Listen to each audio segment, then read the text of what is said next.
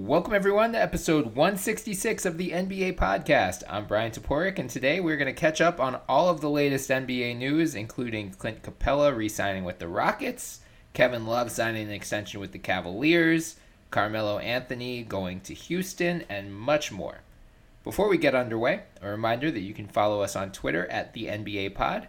In our bio, you can find our Twitter handles, so give us a follow as well. You can also find us on iTunes, so please subscribe, download, leave some 5-star reviews. We'd love any feedback. And we're now being hosted on the Almighty Baller Podcast Network, so check them out on Twitter at AlmightyCasts.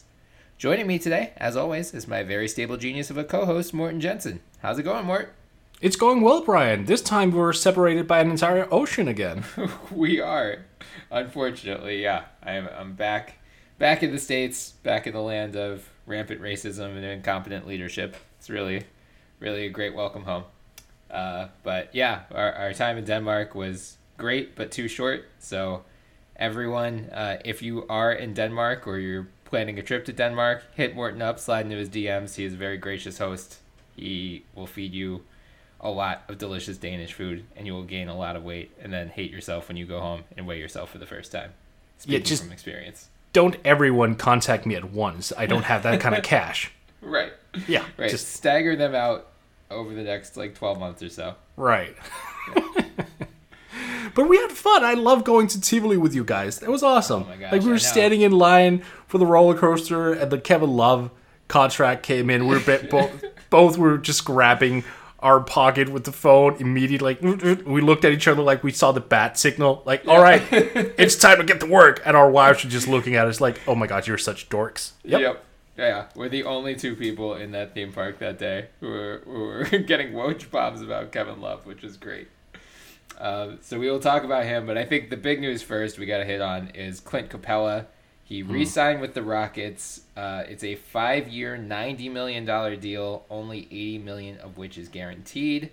That was the deal the Rockets reportedly offered to him on July 1st, and he turned it down at the time. He was hoping for more.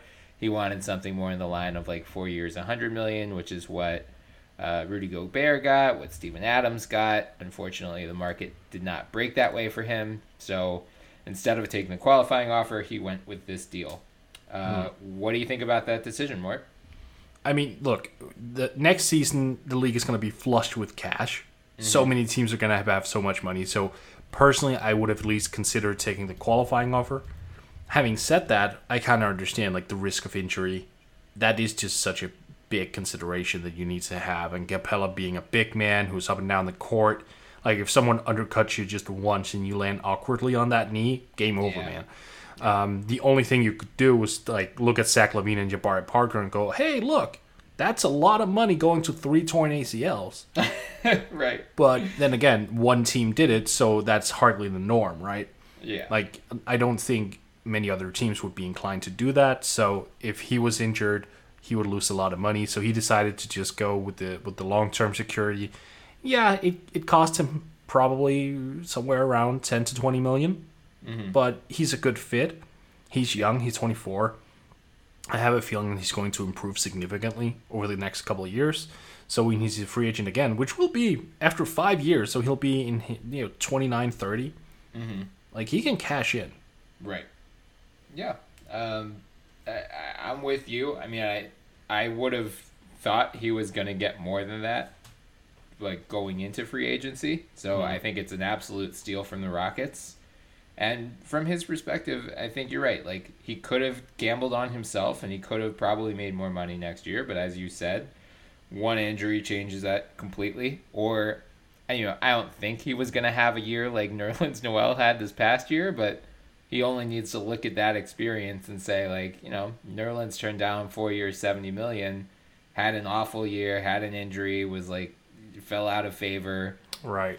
And now he signs a 2-year deal for less than $4 million. There is a downside to taking the qualifying offer if for whatever reason something doesn't break right. So, I mean, it's an absolute heist for Houston. I forget who was posting contract figures of Clint Capela is being paid less than X, Y, and Z, but the list of guys that he's getting less than annually is, it's frankly somewhat insulting to him. I'm kind of that's interesting to me because what if a player holds a grudge regarding that? Like we don't talk about that enough. Like if a guy just gets clobbered in negotiations, like I feel Capela just did right now, is he in some sort type of risk of going into the season like a little bit pissed off? I guess it's possible, but that at a certain point, like, it's still $90 million, you know? Right. It's, like, still life-changing money. Like, not only is that he's set for the rest of his life, but that, like, generation upon generation of his family is set forever. Like... Right. But we heard Kawhi was pissed about being asked to, like, wait for restricted free agency. Like, that's true. Players apparently can hold grudges about these things. I don't know. I would be afraid to clobber a guy too much. Oh no, especially if he's worth it. Yeah, I completely agree with that. I mean, we've seen throughout the summer, Houston just like the owner has said luxury tax isn't a problem, but then some of their moves suggest otherwise. So I think this was probably one of those. Like they could have given him a 5-year max, but they just didn't want to cough up that much in luxury tax payments, which makes sense. So I think, this is probably the best common ground. Like in this market, especially now, the only team with cap space at this point was Sacramento. So like Houston really could have took it to the screws with him and been like, you turned down 5 years, 90. Now there's literally not another team that can offer you more than like $10 million. Now it's gone down to like 5 years, 60. So, like going back saying we offered this on July 1st, you turned it down. That offer is still on the table. I think that's probably the best common ground Capela was going to get. And I think he realized that, which is probably why he did this deal. Because, there's an argument that Clint Capela in that system is going to be better than Clint Capela on another team. Like, he's not a versatile scorer. He needs a point guard before Chris Paul. Like, he had James Harden, but he needs, like, a ball-dominant guy who can feed him lobs like Paul and Harden. Like, he would not be good. He would have not been that good, like, on Atlanta last year if Dennis Schroeder was his point guard. That's true, and he would have been exposed if he ended up elsewhere, meaning that the second long-term contract he'll sign in about 5 years' time, that could risk being a lot lower. So if he stays in a system that's just tailored for his strengths, in 5 years' time, we'll see a guy who's just had continued success for well over half a decade, and you just go, oh, he's a known commodity. Here, $30 million a year, and then he'll go somewhere else, maybe, and he'll stink up the joint. Like, maybe. I mean, that's a risk. Obviously, I'm not saying he would, but like that could happen. Right. Yeah. So I get that. Yeah. No, there's logic to it. I was very surprised at the amount, especially that the only 80 was guaranteed.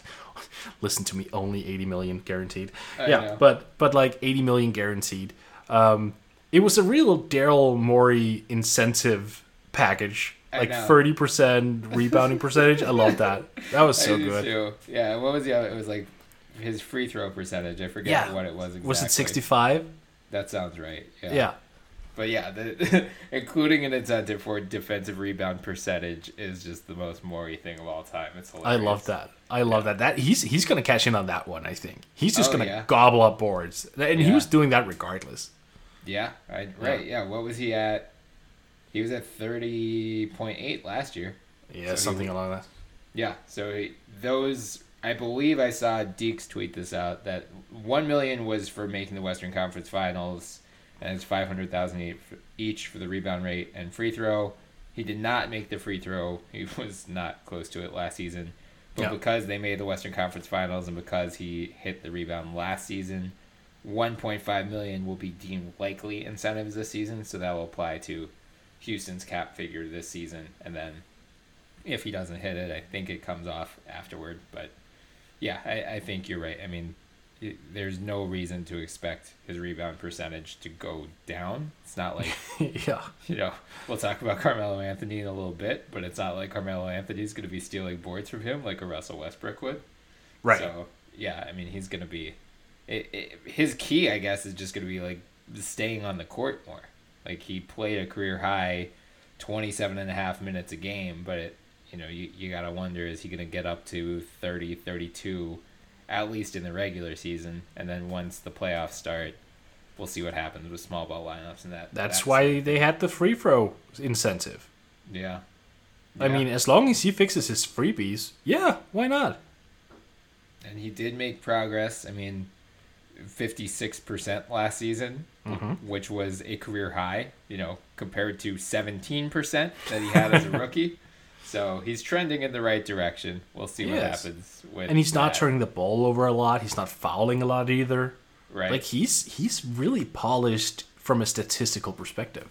Yeah. He's the perfect Morey setter, I feel like. He really is. Yeah. And they are very high on him. Like, I remember even before all of their moves last offseason, Morey was saying, like, James Harden needs more help. He can't be the only guy. We're going to go out shopping for someone, but we may also have that second or third all-star in Clint Capela. Like, they believe he has that type of potential. And, we saw it last season. Like, he took major strides. So I'm excited just in like a impartial viewer. I'm excited to see him continue to grow in that system. I think this is, as we said, the best fit for him.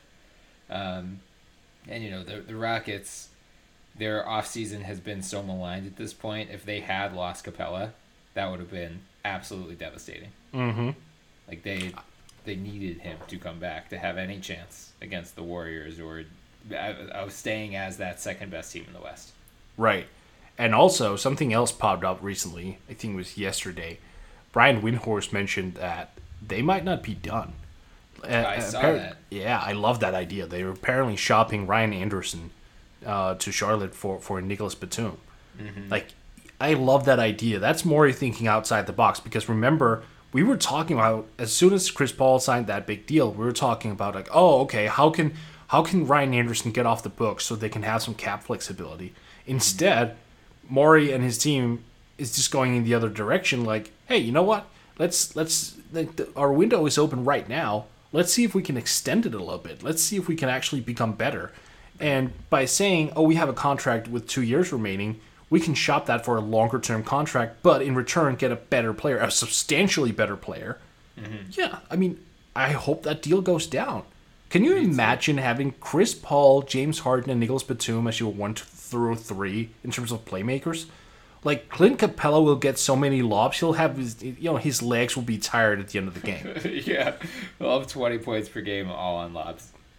It would be ridiculous. Like, you would have so many release valves, and you would have shooting, you would have defense, you would have rebounding, playmaking. Like, oh boy, that's just clever. Yeah. I would love to see that type of a deal go down. Because, I think you're right. Like, there's no point. If you're Houston at this point, cap space is inconsequential. You're just not going to have any until Harden, Paul, Capela, Anderson all come off the books. So, like, you're only going to be limited to the taxpayer mid-level exception from now until the end of time, basically.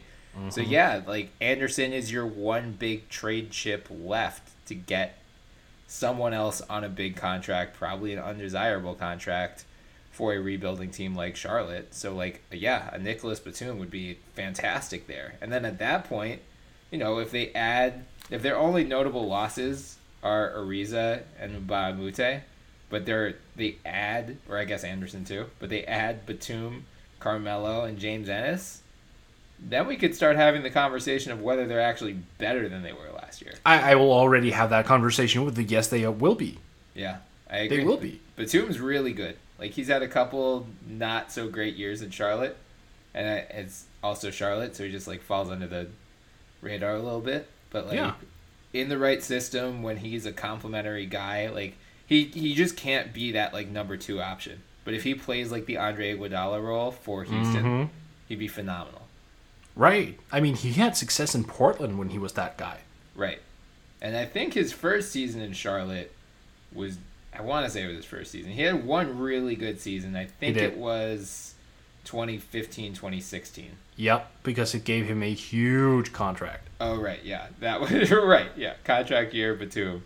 Yeah. And then, he's kind of fallen off ever since then. But, I really like the idea. It's going to be interesting to see what the Rockets do from this point forward. Mm-hmm. let's move on to Kevin Love, because as you mentioned, we were at Tivoli in Copenhagen. We were about to board a roller coaster, and we saw the The Woj Odin Express. Yes, which your son absolutely loved, despite him being afraid to go on. Which is Oh, adorable. yeah. So much convincing having been taken on there. Oh, God. Yeah. Yeah. And then immediately when we finished, it was, let's go again. So Kevin Love, 4-year, $120 million extension. The financial details are kind of wacky. I believe he's maxed for the first 2 years, and then it starts to go down a little bit, or it stays flat the third year and then goes down the fourth year. So they create cap flexibility on the back end of that deal, which is smart, because the next 2 seasons, much like for Houston, cap space doesn't matter. For Cleveland, they've got a bunch of guys signed through 2019-2020 anyway, including like Tristan Thompson, J.R. Smith, Kyle Korver. A lot of those guys have only partially guaranteed deals next season, but whatever. They're not adding an impact free agent in the next 2 years. So there's no harm maxing Kevin Love out, and then from that point forward, then you could start having his deal decline a little bit, which is when you can maybe start to consider trading him if that's the road you go down. But I think both of us were surprised by the announcement at first. Has that shock worn off at all over the past week? Not entirely. I mean, we were standing in line, and it was a long line, and 15 minutes after we've done our whole, basically mentally checked out from our wives' conversations because we had to, engage the Woj bomb, we were looking at each other like, I still don't get it. Like, me neither. And then an hour later, we were just walking down one of the streets in there. We're just, I still don't get it. No, it's just a recurring conversation. And I think it's because, Cleveland right now are looking at their cap situation and going, oh, you know what? We're absolutely screwed. We're absolutely screwed. And if we're going to lose Kevin Love in a couple of years, we're still going to have a lot of dough on the books. It doesn't really make a whole lot of sense. Let's just extend him, which this really was an extension. And let's him be our star, and let's see if we can get Minnesota Kevin Love out of this guy. And, I think you mentioned, I hadn't yet read Mark Deek's piece on this, but you said you did, and Mark apparently made the point that the presence of Love will help accelerate the development of Colin Sexton. That's a pretty good point, because with Love, you have the opportunity to play the pick and pop game. You can also have him establish himself in the post. He can play the high post, so Colin Sexton will learn both to pass, he'll learn to cut and catch the ball while cutting. So, yeah, he can be used as some sort of development hub, I guess, while, Cleveland still tries to stay relevant. We haven't spoken about this at length on this podcast yet, but the draft odds next year are going to change dramatically. We mentioned it, but we haven't gone deep on it yet. Right. And I think that kind of played into Cleveland's thinking a little bit. Like, you know what? Let's, instead of trying to bottom out and end up with like the 6th or 7th pick or later than that, let's just see if we can stay competitive. The East is still wide ass open. We can probably make something happen. I don't know if they make a playoff run. I don't think they do, but I will say that the door is still open for them to do something of significance. Yeah. And they just wanted to remain competitive, and I can respect the hell out of that. Right. Yeah, I think that was, you and I think we're basically just like, well, why are they trying to do that? Like, LeBron left, go into the tank for a couple of years, but as you said, if that's the path they want to go down, if they want to stay somewhat competitive, that's fine too. Because really, I said before, like, their books are clogged for the next 2 years. They have already almost $77 million in guaranteed salary next season, plus some non-guaranteed or not fully guaranteed deals: George Hill, J.R. Smith, Kyle Korver, a bunch of team options or a team option on Ante Zizic, qualifying offer for Larry Nance. Like, we'll see what happens with Rodney Hood. He's still floating out there as a restricted free agent. He is. Yeah. Huh. So maybe they re-sign him.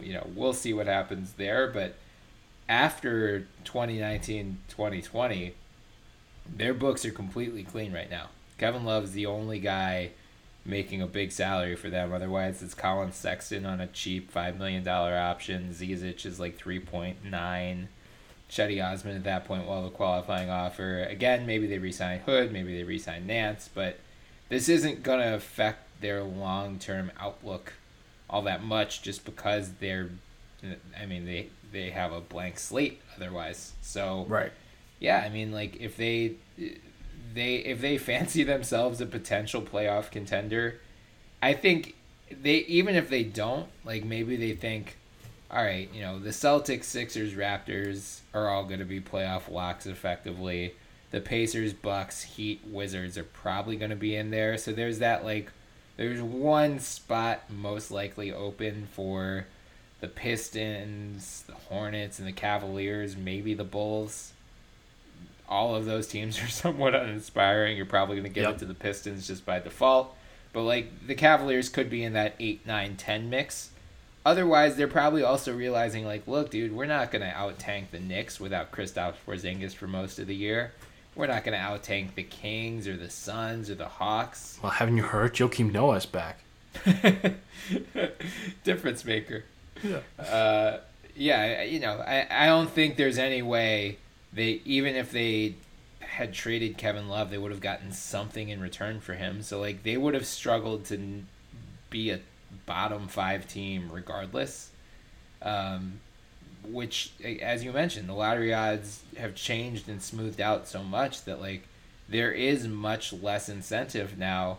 There is no incentive, really, or I guess there is a little bit, but, like, you're going to have the same lottery odds as, like, each of the top 3 teams have the same lottery odds. Right. So the only benefit to finishing with the worst record is guaranteeing yourself a slightly higher floor. But, like, percentage-wise, it doesn't matter if you're first or third. Like, you have the same odds either way. It's just, if you're first, you cannot finish lower than 5th. If you're third, you can go down to 7th. But, they're going to have better odds under this system than they would have under the old system.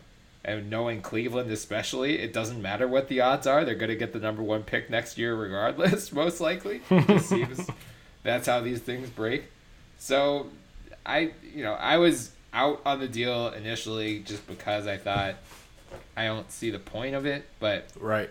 If they want to stay remotely competitive, if they don't want to just go into a full tank again, because we saw what happened there. It took them 4 years, and they still needed LeBron James to come back for them to become, an actual playoff caliber basketball team again. Right. They had 3 number 1 picks, and they still sucked.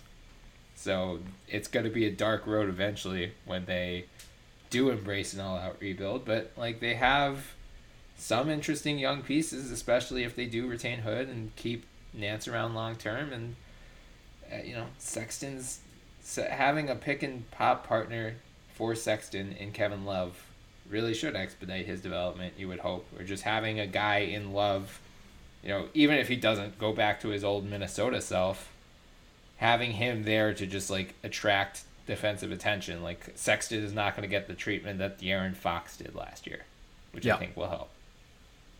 Having a guy in Love. Yeah, well, it is summer, isn't it? Yeah, I know. This is the time for puff pieces for everyone. Yeah.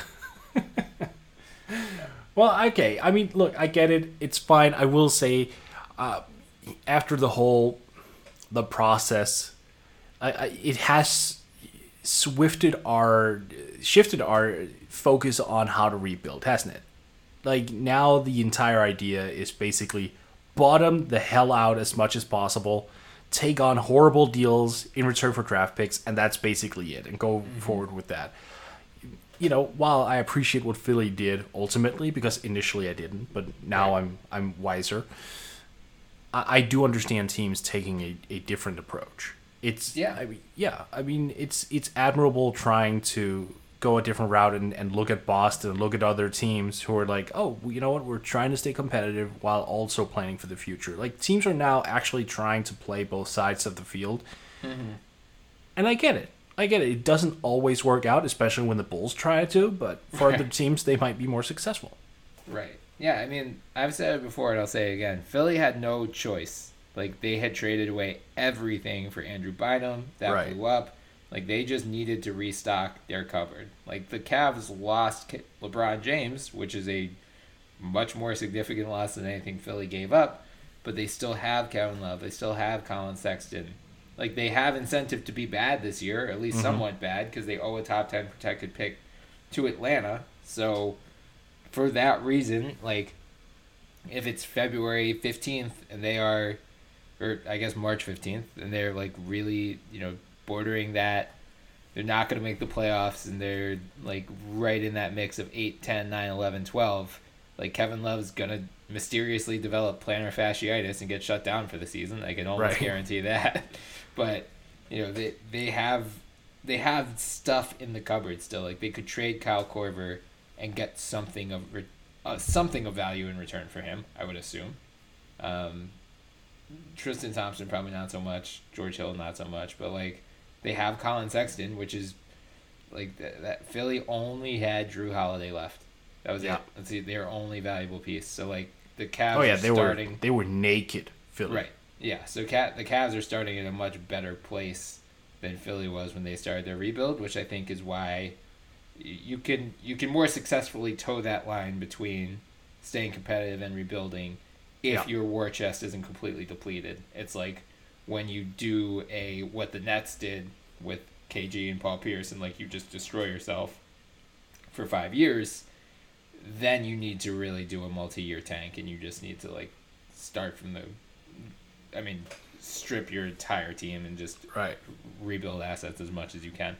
I just had a theory, because apparently the 2019 draft is not going to be particularly strong unless you finish with, like, a top 3 pick. Mm-hmm.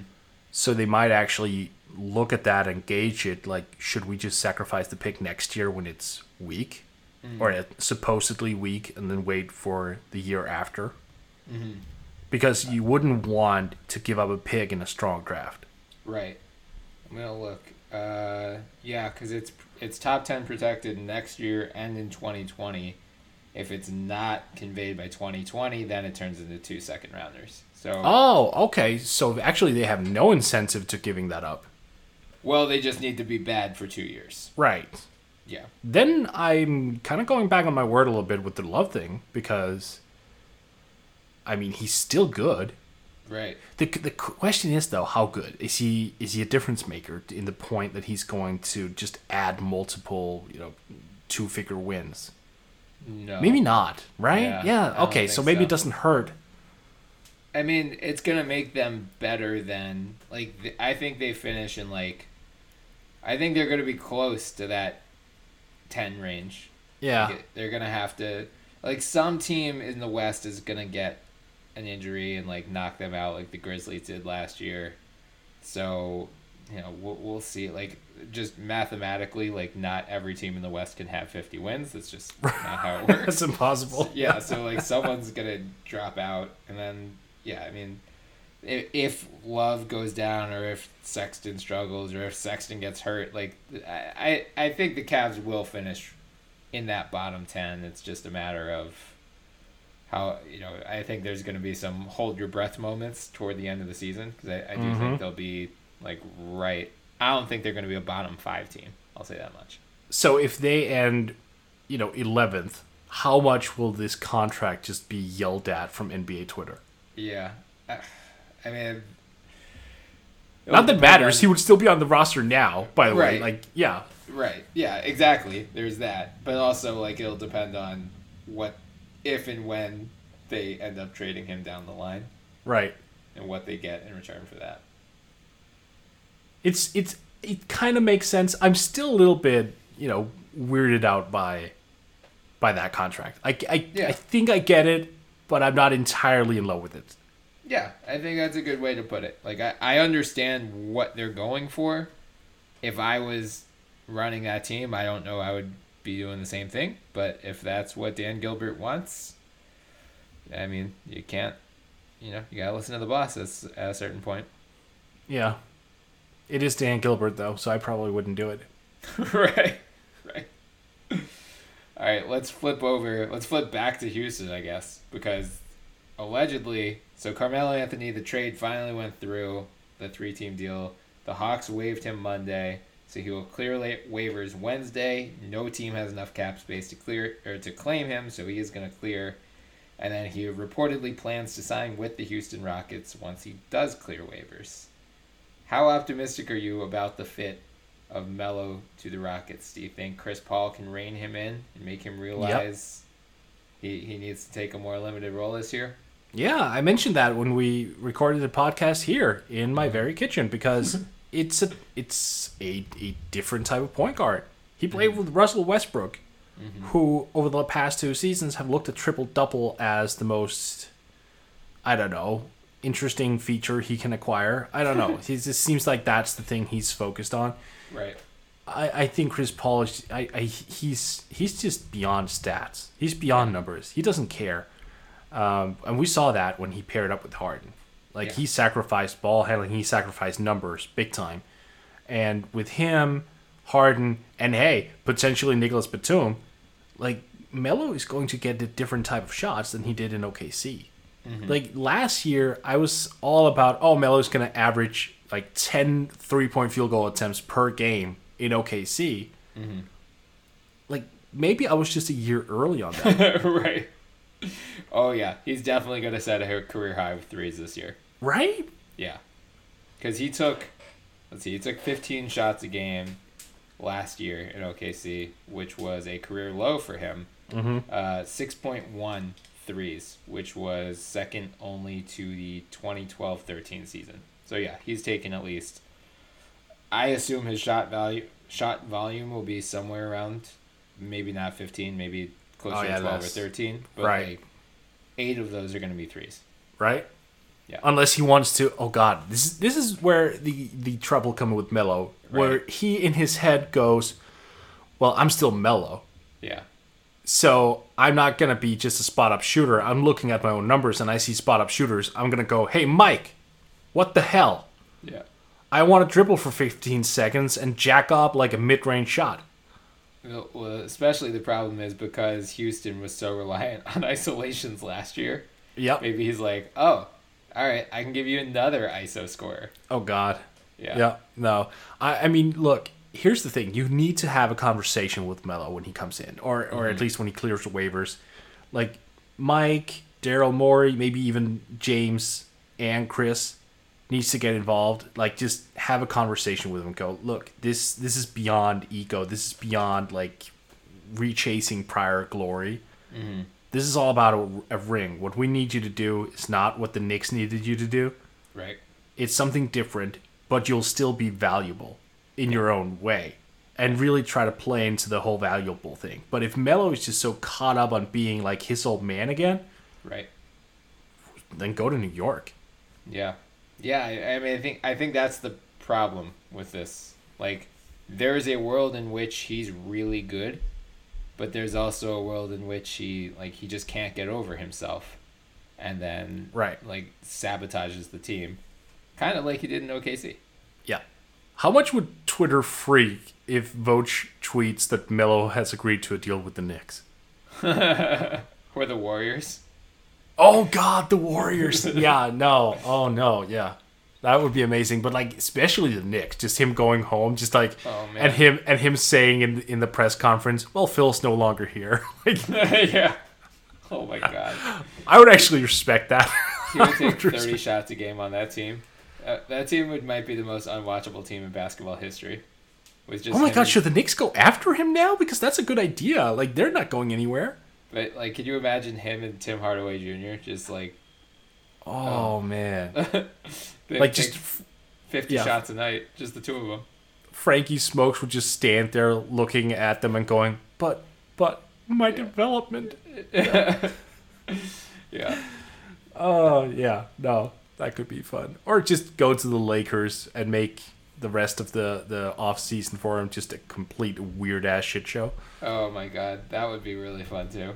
No, I mean, Woj Mark Stein was the one who originally tweeted that he was going to the Rockets, and Woj had a story yesterday that said he's not. He's strangely waiting to officially tell them he's going until he clears waivers, because I guess he wants to keep the suspense going. Like he's watched a little too much Bachelorette and he wants to hand out the final rose to Daryl. Oh, no. The whole world is waiting. That's why, because, remember, he's still Mello. That's right? true. Yeah. We're all waiting in anticipation. He's going to come out with like a Players Tribune.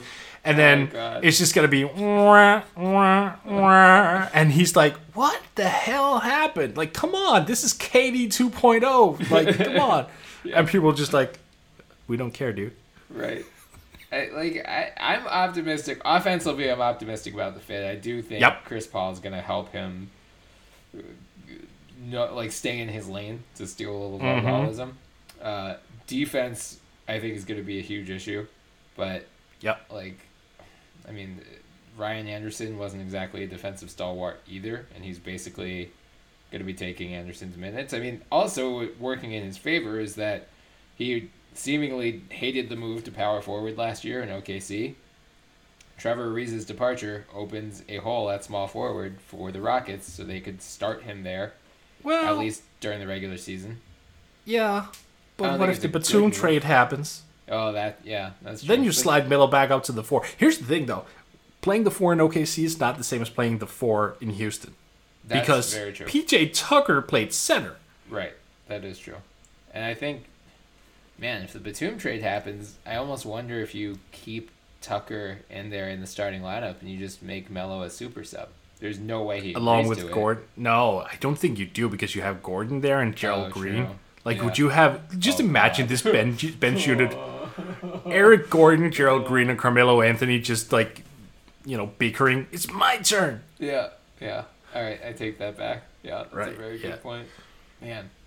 Yeah, it's going to be... I mean, I'm toying with writing about this. I need to, really think it through about, who the top threat to the Warriors is in the West. Not, assuming the Batum trade doesn't happen. I think the Rockets are still going to be the second best team in the West. I think they're going to have the second most wins. But I'm not sure. I don't want to go out too strongly one way or the other. But I'm not 100% sure that they are the best fit. Because I think, especially come playoff time, the Warriors, anytime Carmelo's on the floor, the Warriors are just going to go right at him. Right. Denver is a candidate because they will have a fully healthy Paul Millsap back. Yeah. I was thinking OKC or Utah. Utah is definitely up there. I still think they need more offense, though. Yeah. I'm just assuming your boy Donnie Mitchell is going to go off for 30 every game again. Look, I wouldn't even be surprised if Mitchell is in the top 5 in scoring next year. Yeah. Wouldn't be surprised whatsoever, but I don't think he should be. That's the problem. I don't think that's a positive thing for Utah, because then come playoff time, he's going to be gassed. That's very true. Yeah. Ironically, Melo would actually kind of make sense there. Oh, in Utah? In Utah, his defensive deficiencies are obviously there, but if there's a team that can cover for it, it's a team led with the Defensive Player of the Year. Yeah, basically. Yeah, I would say so. All right, let's switch to the Eastern Conference now. We got to talk about our boy, Marcus Smart. 4 years. Is that our boy? That's your boy. Yeah, love him. Love him to pieces. Really excited that I get to watch him bully the Sixers for the next 4 years, because he re-signed with the Celtics at a 4-year, $52 million deal. Which, again, no team had that kind of space, I guess, except for Sacramento. So It was much like the Rockets with Capela. It was the Celtics doing him a solid and finding a middle ground and saying, we value you. Please don't take your qualifying offer. We'll actually give you a lot of money. But what do you think about that deal? I don't love it and I don't hate it at the same time. But and that's because Marcus Smart swings so much in productivity. Yeah. You just don't know what kind of guy you're going to get, at least offensively. Defensively, right. So if you're looking through some sort of defense-only perspective, slight overpay, but he is a guy who can actually provide you double-figure scoring. He just needs to up the efficiency a little bit more. I love the fact that he actually added the post-game to his game, because, he started to realize, okay, I'm not going to be like a Reggie Miller type from outside. Right. I need to have some sort of offensive acumen that I need to go to. So I respect the hell out of that, and I think the Celtics believe that he will become better on that end of the floor. I think they believe that his, basketball IQ offensively will trend upwards because he's so smart defensively. I can totally see a scenario where in Danny Ainge goes, this guy just knows coverages, knows what schemes schemes and sets other teams are running. Like, he knows these things. It's just a matter of time before he taps into it on the other end of the floor. Let's lock him up, see what we can do. Yeah. I just think he's like the Draymond Green of that team. Like, he's the heart of that team. Yeah. And you can't. It's almost worth living with. I mean, he's a 36% career shooter overall, and it's that high? yeah, somehow. Not 3-point shooter overall. I know. Still feels high for him. Yeah. You can live with that based on everything else. Not only, like, I feel like his stats don't really reflect how good he is on defense. Like, just because there aren't really metrics outside of steals and blocks, like his per game stats, I mean. Right. Like, 1.5 career steals per game, but, like, he is just so in your goddamn face. He's like Patrick Beverly on steroids. That he's just such an antagonist, and I mean that in positive. Yeah, right. Like, I'm in awe of how annoying of a player he must be to go up against. Oh yeah. And I think for a Boston team, they got plenty of scorers, right? They got Hayward, they have Irving, they have Tatum, they have Brown, they have Rozier. Like, they need more of that, like, rugged toughness, especially coming in their second unit. Guys who they can come, in a playoff series, you tag this guy in 8 minutes into the first quarter, and he just immediately gives your bench a spark, gives that second unit a spark, or can come right onto, whoever. Right. Like, he's just so defensively versatile, too. Like, he he guarded Millsap. Yeah, like, he can guard 1 to 4 pretty easily. So, that Boston team, man.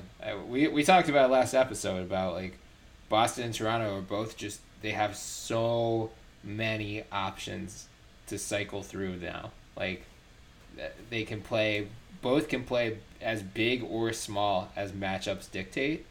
Yeah. And they can dictate those matchups to opponents. Like, if they go small, you're going to have to follow suit. But if you do go small, then they've got a bunch of wings who can cover anyone. Like, they can switch any goddamn matchup they want. They're gonna be really good. It's unbelievable. Like, defensively, we keep talking about OKC and Utah as the main, like, defensive hubs in the NBA. Boston's right there. Yeah, they're right there. Yeah, Boston's gonna have a top 3 defense this year. Yeah, I think they were number 1 last year. I thought Utah won number 1. Oh, I could be wrong. Yeah, I don't remember. But they were in the top, right? Like, they were pretty. Yeah. Well, defensive rating on Basketball Reference, but they were first there. But Basketball Reference and NBA.com calculates their defensive ratings a little bit differently. So I haven't checked on NBA.com. But yeah, you're right. Actually, number 1. I know they were right up there. I don't remember. I'm going to double check. They were. Yeah, they were number 1 by 1/10 of a point ahead of Utah, and then Philly was number 3. So basically a tie, more or less. Yeah. But yeah, they're gonna be right in the mix there, and then you mentioned OKC as well. Like, I wrote a piece for B-Ball Breakdown today about, like, the Carmelo thing's gonna be addition by subtraction for them. Yep. Like, they get Roberson back. They get to plug Grant and Patrick Patterson into Melo's minutes. They have Nerlens coming off the bench as a backup center. Mm-hmm. It's going to be good. They're going to be nasty. But, yep. Boston. I don't know. Like, there seems to be some skepticism about Boston. About them, like, being a potential 60-win team and being, like, a legit threat to the Warriors. Like, I think Boston's going to be effing great next year. Like, I have zero doubts about Boston. I am terrified of Boston. I guess that it's like, well, maybe Jason Tatum was just, like, so polished coming into the league that there isn't, like, he can't improve that much more. I think that's ridiculous. Yeah, Like, oh god, yeah. I think I agree. He is really polished, and he was incredibly impressive right away. But like, what, the kid's 19 years old, 20 years old. Like, he has not hit his ceiling yet. Just because he's already that good doesn't mean he can get substantially better. You know who were also very polished coming into the league and who got better? Michael Jordan, Magic Johnson, Larry Bird. There you like go. a lot of the Game Olajuwon, Tim Duncan, David Robinson. Yeah. Like these guys came in extremely polished. Like obviously Tatum is not on that level. Mm-hmm. Like and that's really what surprises me. Like you're looking at a guy who averaged less than 14 points a game, and people are like, "Oh, he can't top that." Yeah, he can. I know what you saw in the playoffs, but that was him progressing from the regular season to the playoffs, just showing what he's improved upon over like the past 6 months. Yeah. Obviously, he's going to get better. But that, I love that critique. Wendell Carter Jr. is going through the same thing right now. Mm-hmm. Like, he slipped because teams are like, yeah, he's not going to get better. He's what he is. Right. What? Like, when has a guy ever been that? Like, that's just, that's ridiculous. Right. But like, yeah, that's a critique we see for players once in a while. With Boston specifically, I'm looking at the playoffs instead of regular season. I don't care about the regular season numbers. Yeah. They could win 47. They can win 64. I don't give a flying something. Yeah. Because it doesn't matter. Right. And like Tatum's numbers, maybe he won't average 25 points a game just because he's sharing touches with so many guys. But like, after what I saw from him last year, he seems like he's gonna have the ceiling of like Carmelo Anthony, but good, or like Carmelo Anthony, but gives a shit on defense. Yeah, Carmelo Anthony, but with a sense of teamwork. Yeah, like a sense. Did you see him working out with Kobe Bryant recently? Oh yeah, and all the memes that followed. Yeah. Oh yeah. So maybe that's all gone now. But yeah, I mean, I think Bill Simmons goes too far in saying, "Oh, this could be the greatest Celtic of all time" and stuff like that. Or whatever he said, I don't remember. It's white noise after a while. But, like, I don't think it's fair to Tatum to like put additional pressure on him at this point. Like he's going into his second season. Sure. But point is, he's going to be really good. And this is a blessing in disguise for Jaylen Brown because he's been flying under the radar. Like, the entire summer, everyone's, like, focused on, how good is Jason Tatum going to be? Well, you know who took a major-ass leap last year? Yep. Jaylen Brown. What's here to suggest that he won't do it again? Absolutely nothing. Yeah. And now, I'm going to continue shitting on Boston skepticism. This is going to be... I don't even think it's a bold flag to plant, but if it is, I'm doing it. All right, let's lightning round through some other minor signings. Go for it. The first one we need to talk about is yet another Lakers head scratcher. Michael Beasley to the Lakers, 1 year, $3.5 million. Just because they clearly didn't have enough volatile elements in their locker room. They wanted to add. know, right? You already had Rondo, Stevenson, JaVale, LeBron, LeVar Ball. Let's add Michael Beasley into the mix. So, okay, yeah. LeVar Ball and Stevenson... Even LeBron to some extent, right? Because LeBron is still like he demands so much attention. Yeah, and there's gonna be like some subtweeting going on at some point. Of course. So what could they have carry into the locker room? I'm thinking everything from water pistols to semi-automatic rifles at this point. Yeah, right. Like, are we gonna have a repeat of the Gilbert Arenas? Oh yeah. I mean, look, that. I've said this before. I'm gonna say it again. Like I'm gonna give the LeBron signing specifically an A+. Right. Everything after that is like, I'm not even sure I'm passing. Like that's a passing grade. It's just so weird. Like even the Kentavious Caldwell Pope thing, I kind of get what they're coming with or what they're going for, but I just don't see the need. Like you're sacrificing Josh Hart's development. Right. Whereas you really need him moving forward. And I also think Hart actually could be the better player right now. Mm-hmm. But, yeah, Michael Beasley, like, they had enough scoring. Like, yeah, he has a rapport with LeBron, I guess, because of their Heat days. Yep. And I guess that's it. We'll see, I guess. I'm at the point now where I think, like, this all seems so batshit crazy on the surface that I'm almost expecting it to work. And, yeah. And so I've got a piece coming out Wednesday on Fansided about like the Lakers ceiling this season, which I think is ceiling absolute best case scenario is a Western Conference Finals berth, assuming they avoid the Warriors on their side of the playoff bracket. But I was looking into like what happened the last two times LeBron switched teams, and when he went to the Heat in 2010, they started 9-8, and then they went on a 12-game win streak and won almost 60 games. When he went to the Cavs in 2014, they were below 500 in the middle of January. They were 19-20, and then they went on a 12-game win streak and finished, I think it was like 53-29. So I think the Lakers are going to struggle early on. They're going to be like 500, somewhere around there for the first month or two of the season. Then they're going to hit the gas. They're going to make the playoffs. And like, you know, I think there's a possibility that this weird, it's like I said in the article, it's just like an island of misfit toys, basically. It's like this weird combination of Rondo and Stevenson and Beasley and McGee being these like veteran contributors, plus internal development from Ball, Kuzma, Brandon Ingram, Josh Hart, even Zubac. Like the big hole on that team is center. I still have no idea what they're going to do at center. Beasley probably. Yeah. I mean, look, he's listed as 6'10". He's certainly not. But right. I don't know if I've made this joke before. I probably have, and I'm old, so I don't remember it.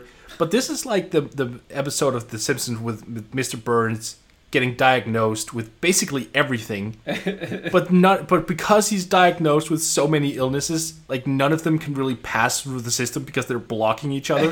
Yeah. So this is really the situation with the Lakers. Like none of them can really grow all that bad because the entire insanity level is just so high. Right, they're all gonna like out crazy each other and somehow gonna counteract. Yeah, it's like a Mexican standoff where no one pulls the trigger. Right. Yeah, I think that's the best case scenario. But I'm still expecting it. I think they'll be like the 6th seed in the West. I don't think they're not going to go past the Warriors, the Rockets, probably not the Jazz, probably not the Thunder, probably not the Spurs. So they'll be in the range of like the Nuggets most likely. But then I still think they're going to make the Western Conference Finals because LeBron. It's just I can see it now, even though they have a lot of roadblocks in the way. But it's going to be really just so fascinating to watch this Lakers team. It is. It absolutely is. Frankly, this is the best case scenario because, like, if you're a Lakers fan, you get LeBron. If you hate the Lakers, like, there is such shit show potential now that this team's going to be fascinating to watch regardless. Like, it could just blow up in so many ways, but either way, it's going to be a great storyline. Dirk Nowitzki coming back to Dallas for his 21st season, setting an NBA record, 1 year, $5 million deal. The money doesn't matter. I'm just happy Dirk's coming back. Yep. I mean, I don't really want to say anything else. I mean, it's just right. It's good. Welcome back, Dirk. Welcome back, Dirk. Looking forward to see you play some pick and pop and pick and roll with, well, in your age, pick and pop probably, with Luka Doncic. Yeah. He also, I saw he had a great joke on Twitter the other day about getting drug tested. And he was like, dude, did you see how I moved last season? I would need new steroids if I was on something. Awesome. Please never leave us, Dirk. Oh, yeah. No, we can't handle it. No. Alex Len going to the Atlanta Hawks, 2 years, $8.5 million. That's a good deal. Yeah, I'm like mildly intrigued. If you're going to take a flyer, I mean, the guy was a former top 5 pick. You know, depending on how you feel about John Collins, like where you think his best fit is, you could put Collins at the 4, Len at the 5. You can play Len is security. Yeah. It's nothing more. And you know what he's going to do next year? He's going to pop threes. Oh, he probably is. He will be, because Atlanta is going for this ridiculous, literally everyone on our team should be able to make a 3. I like it. Yeah, no, it's fine. I just think they, in the draft, we've spoken about this before. I think like during the draft time, they were too focused on that mission and kind of forgot, I don't know, talent. Right. This guy named Luka Doncic is actually that guy. And then, Herder at 19. Yeah. Was that, and Spellman, I think, at 30th. It was like, you probably could have gotten better players at all those 3 spots. Sure. I liked Herder, but the other two hurt. We'll see. I mean, I kind of like what they're doing on the surface. I just don't want to see them like go all out on an idea where they just like ignore talent. Yeah, like because you just need that, right? But Alex Len, I will say, is actually damn talented. He was in the conversation to be picked first in 2013. I want to say. That was the year where there was no good for number one pick. So right. Anthony Bennett became exactly. But he was looked at as being a guy, challenging for that spot. I'm not saying, he should live up or he would have lived up to it or anything, but like he's serviceable. Like he's an NBA player. Yeah, for sure. Yeah, as depth behind Dedmon, it's fine for that little money. It's a good gamble on he's 25 years old. He was the number 5 pick in 2013. He's had some ankle issues, so hopefully he can put those behind him. But what the hell? It's a good gamble. Yeah. I like it for the Hawks. The Hawks also are getting Vince Carter on a 1-year deal. I haven't seen the financial details. I'm assuming it's just the veteran minimum, but I have it down as $2.4 million. I don't know where I got that number from. Probably somewhere on Twitter. That would be that's going to be the vet minimum then. Yep. I don't understand why Vince Carter is going there, but sure. Yeah, I look, here's the thing. At this point, I think Vince waited a little bit too long. I think Vince is in a very unique situation right now because he should be able to sell off his leadership abilities and his mentorship for more than the minimum. I kind of get that he wants to go that route. I mean, look, if he's like, I don't want to contend for a title, I just, I'm fine being like a mentor, like then charge teams for it. Like, go bananas and say, I want $5 million. Yeah, I mean, I don't know why you choose Atlanta. Like, why do you sign on to a rebuilding team for the minimum when any team could have given you the minimum? Really, I'm just salty. I wanted him back in Toronto. Yeah, me too. Me too. I've been saying that for years and years. I think Atlanta maybe have some sort of under-the-table deal. I wouldn't be surprised if this was his last year and then he just slid right into the coaching staff. Yeah, that's a good point. Because that's what he did, what you're suggesting with Sacramento. It was a 1-year, $8 million deal. So it was like, I'll come to your crap team, but you have to pay me through the roof. Right. I would have done that if I was Vince, but I mean, I'm not. And, the money was kind of dried up as well. Yeah. Who knows? It's Vince. He may play another year. He may play 2 more years. We don't know. That is true. I mean, he's in perfectly fine shape. He's still doing windmills, 360s, hitting half-court shots. This man's ridiculous. I know. Oh, no, sorry. He's half amazing. Yeah. Does he have... Maybe he has some kind of relationship with Lloyd Pierce. Well, they were eligible for the same draft. There we go. Yeah, I mean, I love it for Atlanta. Like, he's going to be a great veteran leader for that team. And as you said, like, he's not like the Iverson or the Melo who is like, he was a former star and he got old and he like refused to accept the aging curve. Like, he knows his place now. He knows he's there for the locker room part more than the on-court impact. But he's got perspective, which is kind of essential. Yeah. Yeah. Who knew? Okay. Who else? Oh, Montrezl Harrell. Staying with the Clippers, 2 years, $12 million. That's insane value. You and I talked about it right before we started recording. I love that value so much. He's insanely productive. I'm not a fantasy guy whatsoever. I don't have the time for it or the knowledge base. Like, you're a big fantasy guy. Yep. And he was a guy you mentioned to me, like, he was one of those guys you just had to pick up. Look, he averaged 11 points a game in 17 minutes. Yep. The guy had a PER of almost 25, a true shooting percentage of almost 65. Now, I know the PER is starting to get outdated, but that's still insane for a guy coming off the bench. Now, when you can get that guy for $6 million a year and he's still just 24, look, that's just awesome. The Clippers are just, with the Lou Williams extension and with this new contract for Harrell and the trade for Tobias Harris, they're doing some damage right now. Yeah. The only thing I'm like mildly surprised by is that it's fully guaranteed, just because they were one of those teams that it wouldn't have taken them all that much work to clear out two max cap space or two max contract spots for next summer. So, like, if they wanted to go after Kawhi and someone else, or they wanted the Kyrie and Jimmy Butler duo that reportedly wants to play together, they're one of the few teams that could have done it. Montrezl Harrell will cut into that cap space a little bit, making that slightly more tricky. That said, as you mentioned, you know, he's flippable. Him on $6 million a year should be flippable. Lou Williams is flippable. He's a good player. Like, you don't want to lose good players, especially when you could sign them for a reasonable amount of money. So, yeah, like you, I love the deal for the Clippers, and you know, I don't think they make the playoffs this year just because the Western Conference is so crowded, but they have talent on that team. They're an intriguing. It's like the Clippers. I really think they're like, just keep an eye on them. I'm glad you just said that, because I'm just gonna hit you with this. Okay. I was listening to Zach Lowe's latest podcast earlier today. I think it's almost a week old, so I was a little behind. He said that, you know, Kawhi was just not motivated by money. And, you know, we know Kawhi wants to go to, Kawhi's uncle wants him in LA. Right. So I'm going to throw this one.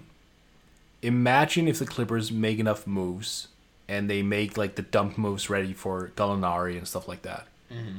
And they somehow, some way, fiddle their way into the Butler-Irving combo and somehow get Kawhi on top.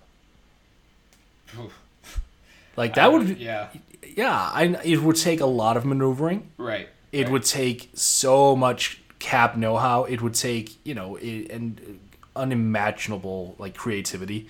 Yeah. But I would get my Butler-Kawhi Leonard pairing. You would. Well, they could just get Kawhi and Jimmy, and they could leave Kyrie to go to New York or something. Yeah, but, like... three. No, sure, but I was more thinking, like, it seems to me that Kyrie and Jimmy's a package deal. Yeah, right. But, you know, then again, like, if you tell Jimmy, hey, do you want to play with Kyrie or Kawhi Leonard, you know, he may actually say, oh, I want to play with the good guy. Right. Well, I mean, they could all take slight discounts and make it work. That would be absurdly fun if the Clippers could pull that off. Oh, and, like, LeBron and Kyrie would share the same, you know, home stadium again. Yeah. Let's talk about the Kings briefly, because they had two players back out on agreed-upon deals to sign with them instead. Yogi Ferrell, 2 years, $6.2 million. And then, man, I honestly... Yeah. He got more money. Yeah, and then Nemanja Bjelica, 3 years, $20.5 million. I think I saw the third year was not guaranteed. That's still a lot. That's a lot of money. Yeah. For a guy who plays the position of the guy who you just drafted number 2 overall.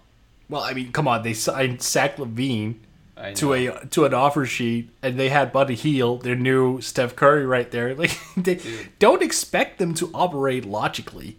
My Kings amnesty still stands. That's my only thing. The whole summer, it's just, if you are a Kings fan, you're allowed to choose a new team, and no one can call you a bandwagoner. This is just, it's too much. Like, no fan base should have to put up with what this franchise has put you through.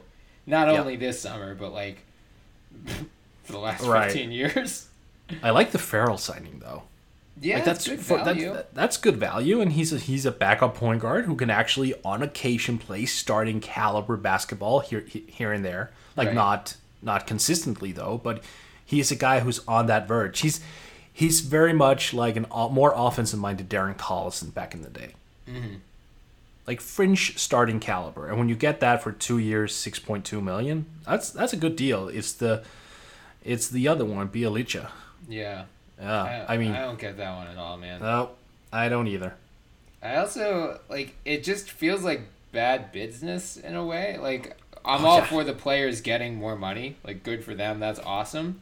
But, like, having two guys back out of their deals like that and then sign with the Kings, I feel like, I don't know. I just think that seems to set a very icky precedent. around. Oh yeah, they pissed teams off. Right, because it wasn't like a moratorium thing. Like it was just they came in after a deal was agreed upon, and then and whatever. Like neither one of those guys is a huge difference maker. It's not like the DeAndre Jordan thing from a couple of years ago, but it's just like does that make it better or worse? Right. Like like if it's a good guy, like at least you would get something out of it. Like, right. That's a fair question. Let's hurt our reputation by going for like fringe rotate or not fringe, like fringe starting caliber guys. Yeah. Or Bielitsa's not even a fringe starter. No. Like no, he's not. No, He's a full time backup. Yeah, he is. Like, you're right. What is their rotation? They just have like a bunch of combo guards and power forwards now. Yep. Well, Like, that's kind of the Kings, right? I guess so. Like they have like Bagley can't play the 5. Bielitsa is a 4. Oh, but remember, Bagley might be able to play the 3. That's true. Yeah, like Skull is a 4. Harry Giles is a 4. Well, Giles may be a 5 simply because of the knee injuries. Oh, yeah, so he's a little bit slower. And I guess Randolph you can move to the 5 because he's also slow, but like, ugh. It's not great, Brian. It's just so gross. Yeah, it's not great. That team is going to be truly horrendous next year, and oh man, whatever. I still look forward to watching De'Aaron Fox though. I like him, I do too. and I kind of hope he gets out of Sacramento. Yeah. Real soon. Yeah, and I like Buddy Hield too. Like they have some interesting young talent. It's just like I have no faith in any of them. Right.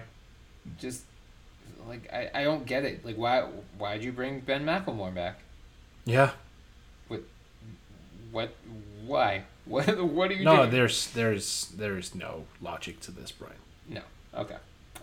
The last signing I believe that we missed since I was gallivanting in Europe was Noah Vonleh, former Bull, to the New York Knicks on a 1-year partially guaranteed deal. Who played well as a Bull, actually. I was kind of surprised more teams didn't go for him. Yeah.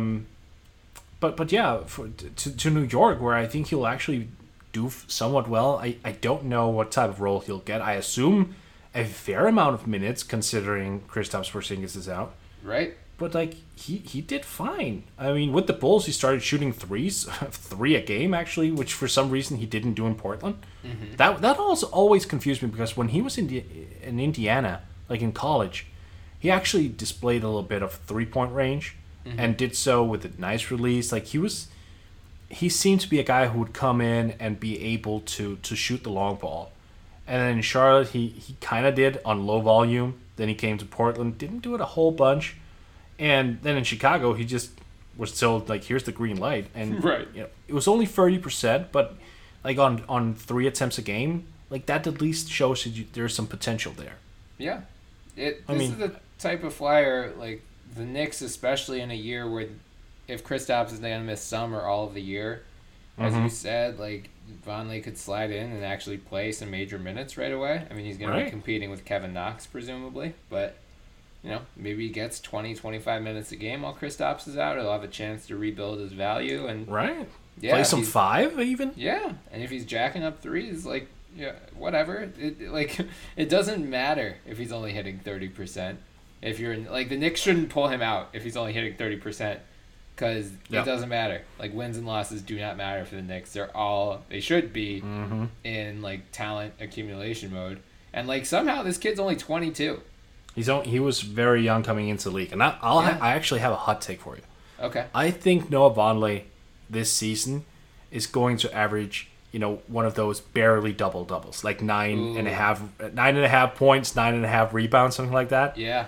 I think he's going to, and I think teams are going to, or fans at least, are going to be like, oh, no, Vonleh is good, and then it's a combination of him playing for a bad team and getting as many shots as he wants, but at the same time also proving that he is better than the supposed, bust that he was for a couple of years. Right. Yeah, I was super high on him when he came into the draft. Me being very salty when the Hornets took him. It was 1 pick before the Sixers. Like, I wanted him at number 10 that year, and the Hornets took him 9th overall.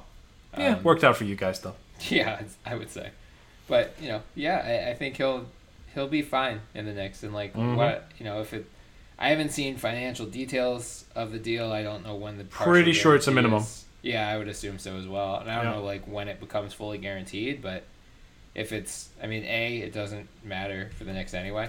They shouldn't waive him. But like if it's one of those like not until January 10th does it become guaranteed type deals, and then Kristaps comes back healthy in December, and Noah Vonleh has no more of a role. Yeah, you can get out scot-free then. But otherwise, just keep him on the minimum deal, and you've got a 22-year-old who you could potentially re-sign down the line. Yep, and they did the same thing with Mario Hezonja. The Knicks are actually doing something smart here in terms of going for, younger players, former lottery draft picks who they can get for cheap. Right. Well, we'll see if it turns into anything, but I at least like the difference in approach compared to previous seasons. Right. This is totally what you. If you're a rebuilding team, this is what you should do. Gamble on talent, young talent. Like, don't bring in veteran retreads. Right. Don't pay $72 million for Joakim Noah. Don't pay $72 million for Tim Hardaway Jr. Like, just go low. Yeah. Just see like what young guys can thrive in bigger roles. Like that's what they were doing with Moutier as well, and Trey Burke. Maybe they heard our podcast. Yeah, or maybe they just have a smart front office for a change. I didn't know bad owners could hire smart front offices. Yeah, maybe James Dolan's just busy making music lately. Yeah. That's actually the best thing that could happen for Knicks fans is just Dolan focusing on his music. Yeah, committing to that. Yeah. That career instead of the Knicks. That is true. So I think those are all the big signings we missed while I was away. We will continue. If any other big signings or trades happen over the coming weeks, we'll continue talking about them. But otherwise, we're headed into the very slow period of the off season. That said, we're going to still keep pumping out episodes. We'll have something soon on the 2019 free agent class. We're going to do a very early preview of just how much of a shit show that's poised to be. We'll also be bringing on some guests in the coming weeks, so stay tuned at the NBA Pod on Twitter. You can find all of our latest episodes there. You can also find our Twitter handles in our bio, so give us a follow as well. You can also find us on iTunes, so please subscribe, download, leave some 5-star reviews. We'd love any feedback. And we're now being hosted on the Almighty Baller Podcast Network, so check them out on Twitter at AlmightyCasts. Until next time, I'm Brian Toporek, and I was joined, as always, by Morten Jensen. Have a good one, Mort. You too, Brian. I look forward to you coming back to Denmark next year and staying here for 2 weeks so I can officially get you into the obese category. If I stay there for 2 weeks, I most certainly will be. How was Sticks and Sushi, by the way? Oh my god, so good. We spent a reckless amount of money, but it was very worth it. Did you take pictures? Because I'm thinking you should send them to Rich Cho. Oh yeah. So we took pictures of the appetizers, and then I suggested taking pictures of the entree. But by that point, my wife had already eaten 2 pieces of sushi. So, as is tradition, we did not get pictures of that. But yeah, everything we ate and the whole trip was just incredible. So now we're going to a wedding in a couple weeks at our odd. We're both on some diets since then. Well, we'll take care of that next year. Yeah, perfect. All right, catch you later, Mark. You too, man.